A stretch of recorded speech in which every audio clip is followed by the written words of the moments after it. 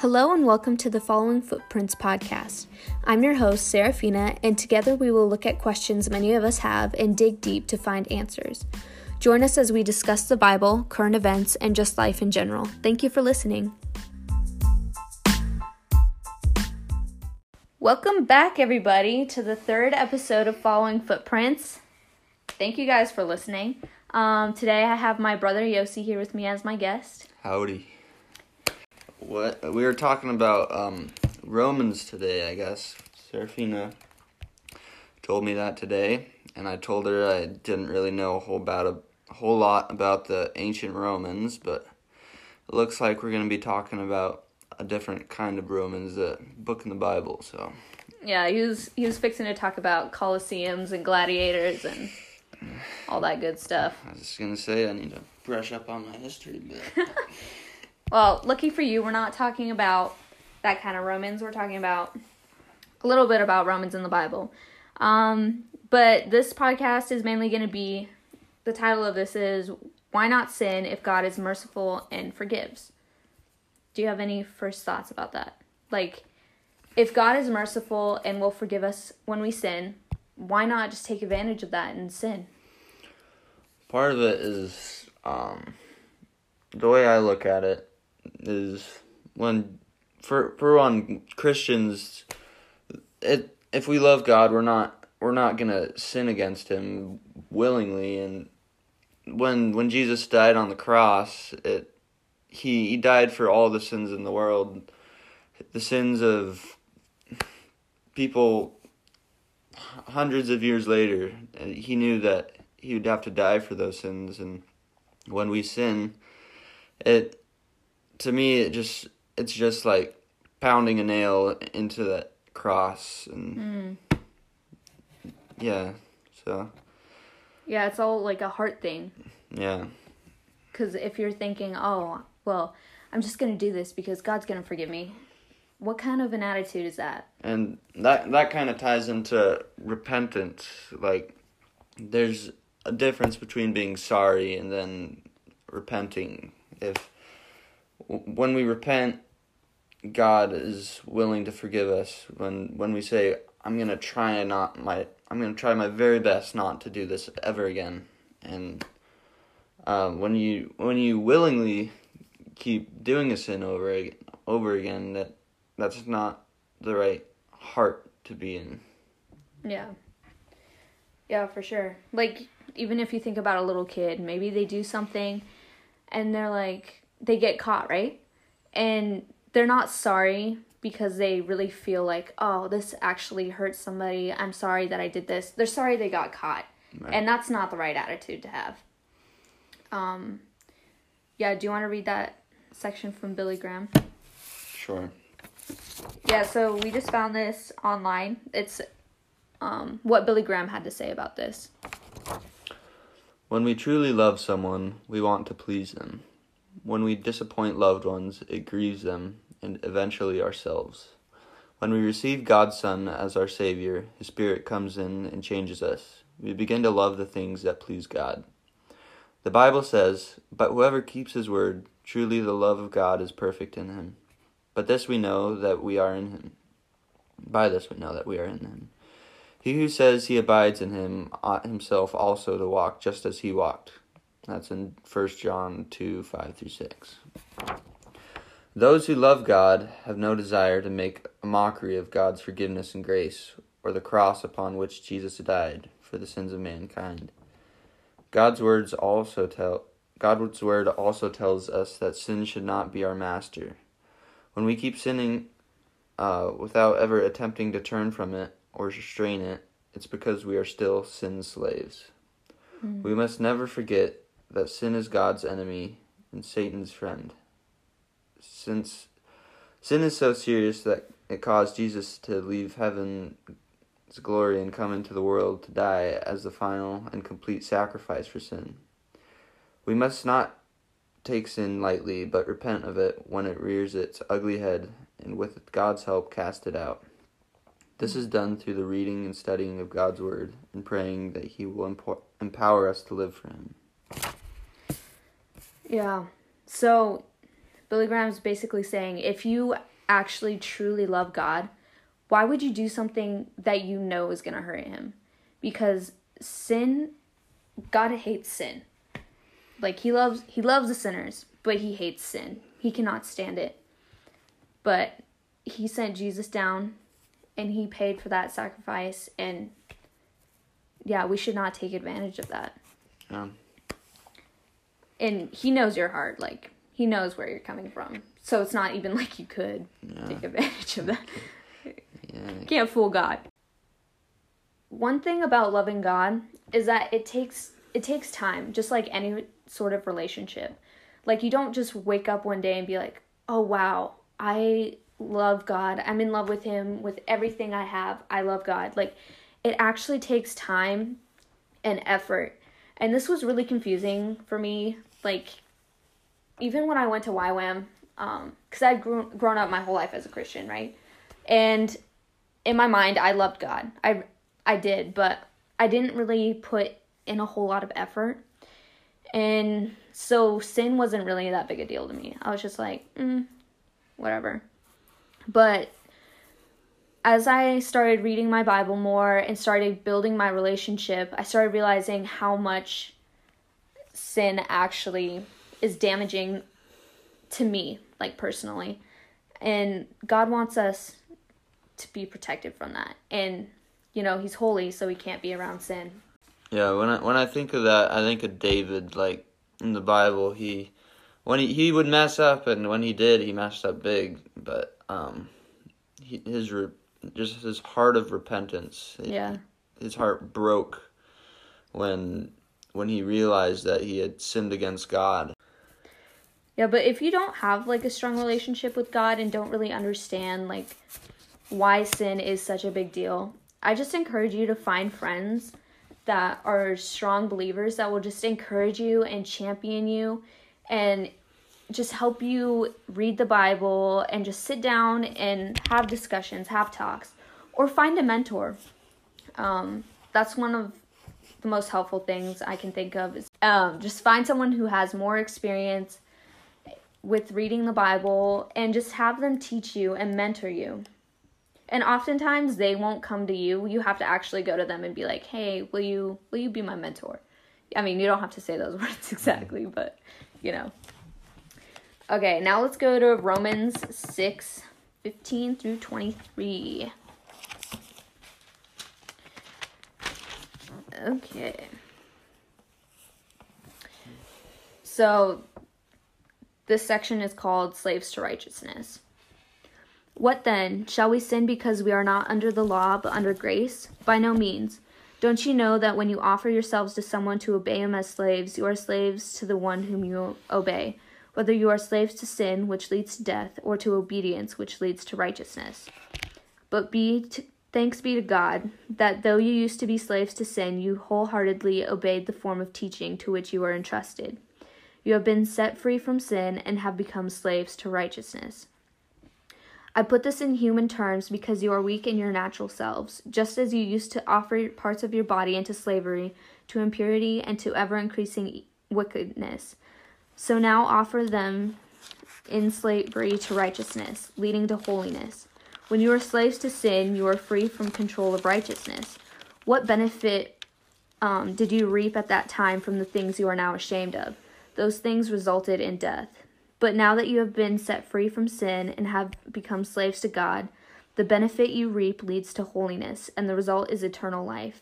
For the wages of sin is death, but the gift of God is eternal life in Christ Jesus our Lord. That is such, like, a powerful passage to me, because if you actually think sin, like, what is the benefit of that? Maybe you have momentary, like, pleasure or whatever, but what is its eternal reward? Is it eternal life or is it death? So you got to really think of the bigger picture here. Right. Yeah, and adding on this, like, Paul's basically telling us that as Christians we lose our rights, and later on, and I think it's in 2 Corinthians, he says, I've been crucified with Christ. I no longer live, but it's Christ who lives in me, something like that. But, as Christians, we're slaves to righteousness and no longer slaves to sin. Yeah. We have a new master. Yeah, and it all comes down to choice. Like, who are you going to choose as your master? There's only two, God or Satan. Right. One leads to life, one leads to death. You can pick your master, basically. Yeah, and one thing to remember is that everyone does struggle with sin and temptation, even if they love God, because no one's perfect. Like, we can't be Jesus. He was the only perfect man that ever walked the earth or ever will walk the earth. So if you're struggling with something, find someone who can help you with that. You know, find someone who will keep you accountable, and someone that you trust, not just walking down the street like, hey, can you help me with this? Be my mentor. Yeah. Yeah, but one thing you got to keep in mind is the church is a hospital, or it should be, right? Right. So we come together, we fellowship, we worship God together, but we're family. So just like you would with any other family, if you have a problem, you go to your family because you trust them and you love them and you know they'll help you. So that's what a church should look like. Right. Yeah, a hospital. And yeah, in the Bible it talks about it's not the Anyways, you were saying, Yossi. my mind just went blank. But here it goes. It's in Luke, probably in some of the Oh, yeah, I know what you're talking about. Like, it's not the sick, or it is the sick who need. It's in bear Luke. Okay. bear with me. Okay, let's just think this through. It's not the healthy that need a doctor, but the sick. Yeah, something like that. Yeah. So with the church, the church is for building people up who need it. Yeah. And yeah. And if you pretend you're perfect and you go to the church like, I'm so holy, I never sin. Guess what? Just did. You're a liar. Liars go to hell. Okay. Yeah. Forgiveness. Yeah. So that's just one thing to keep in mind. So yeah, let's champion each other, come to each other. Yes, be a family. Okay, so let's talk about some ways to combat sin and temptation. Any ideas, Yossi? Say you're being tempted. How do you? Scripture and prayer. When Jesus was tempted, he quoted scripture and I guess you can read your Bible, get into the Word, and and also find, instead of doing things that you shouldn't be doing, you need to do something else instead. Yeah, I also think, like, fill your mind up with good things. Don't fill it with trash. Right. Like, if you're sitting around and watching junk on TV or reading, like, things that put thoughts in your mind, that's going to make it so much easier for Satan to come in and use that to tempt you and use that to just fill your mind with thoughts that you don't want there to be. Right. And, yeah, you guess you got to guard your heart, because we know that what we speak, it comes through the overflow of our heart. So we need to make sure that what we see, what we hear, what we put in our heart and mind is good and pure and will strengthen us rather than tear us down. Yeah, exactly.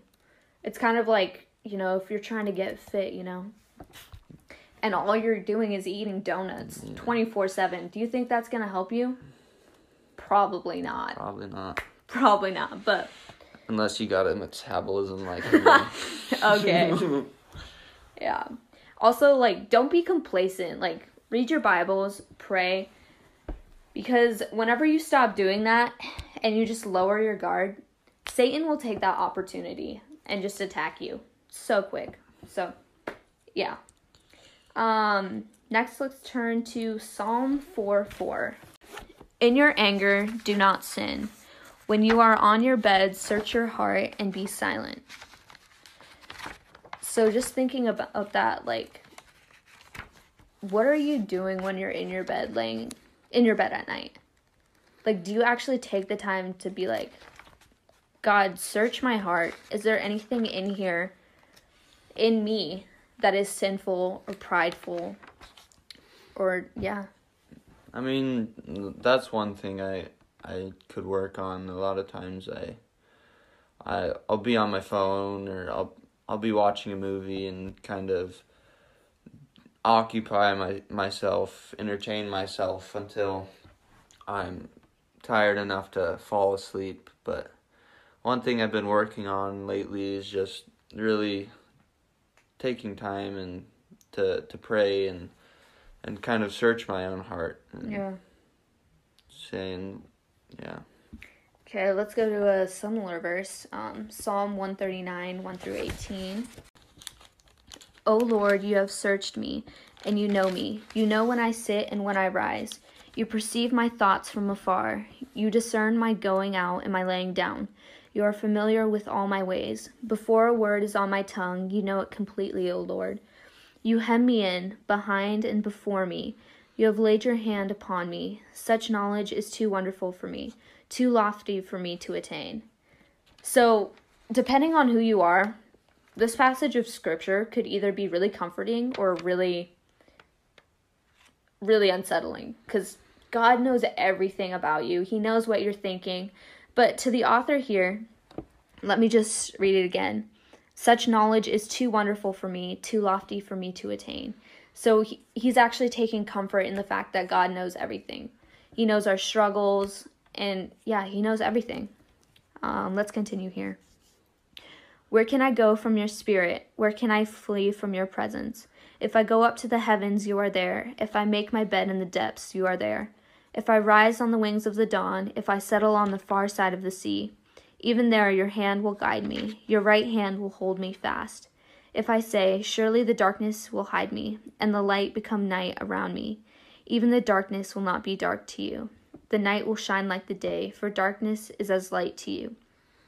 For you created my inmost being, you knit me together in my mother's womb. I praise you because I am fearfully and wonderfully made. Your works are wonderful, I know that full well. My frame was not hidden from you when I was made in the secret place, when I was woven together in the depths of the earth. Your eyes saw my unformed body. All the days ordained for me were written in your book before one of them came to be. How precious to me are your thoughts, O Lord God. How vast is the sum of them. Were I to count them, they would outnumber the grains of sand. When I awake, I am still with you. Yeah, so God knows everything about you. He knows your heart posture. He knows what you're going through. He knows the situations around you. And yeah, that's a pretty comforting verse to me. But And later on in the chapter, verse 23, I like this. Search me, O God, and know my heart. Test me and know my anxious thoughts. See if there's any offensive way in me, and lead me in the everlasting way. And I think that's a really good verse to go over and apply to yourself and ask God. See if there's any offensive way in me. Lead me in your everlasting way. and just going along with that, do that. Ask God to check your heart and show you where things need to change. But be prepared to make some changes, because He will show you where you need to make some changes. Okay. And one of the last things I'm going to say, it's kind of a metaphor I was thinking of. I was thinking of like plants and just planting trees, because I've been working on reclamation at the coal mine, so that's been what's on my mind lately. It's A botanist. just planting trees. Yeah, so I was thinking of this, and we all go through seasons where Satan attacks us harder, or life is just harder in general. And a lot of times that's when we stop reading our Bibles. That's when we stop praying. That's where we stop going to church, because you have so much more going on. But if you think about it, like with the plants, we water the trees every day, right? So think of that as like reading your Bible and praying. But on a hot day, when it's really hot, we have to do it twice, in the morning and at night. So you're getting twice the water because it's such a hot day. So whenever you're going through those hard seasons, don't stop reading your Bible and stop praying. Actually do it more, and you'll come through that season so much stronger. Yeah. And you gotta be careful too. When everything is just going all right. Sometimes people, when there is crisis, they will turn to God and read their Bible because they're afraid. Like, look at 9/11. I wasn't alive back then, but from what I've heard is that the churches were fuller than they ever were for I don't know how long, but it brought people to really think about what life really is about. What life really means. And I think the coronavirus, it's done that some. I think people are questioning themselves and the meaning of life, but even when everything's good, that also too can be. When everything's going just right, you say, everything's fine. Why do I? There's no reason to. There is a reason, but. Yeah, but there's not that extra motivation. Right. Yeah. So just be on guard. Don't stop reading your Bibles or praying or gathering together with other believers. Continue doing that. Thank you for listening to this podcast. Do you want to say anything else, Yossi, in closing? Well, hopefully, no, I don't. Okay. Put a flag there. See you guys later. Okay, have a happy 4th.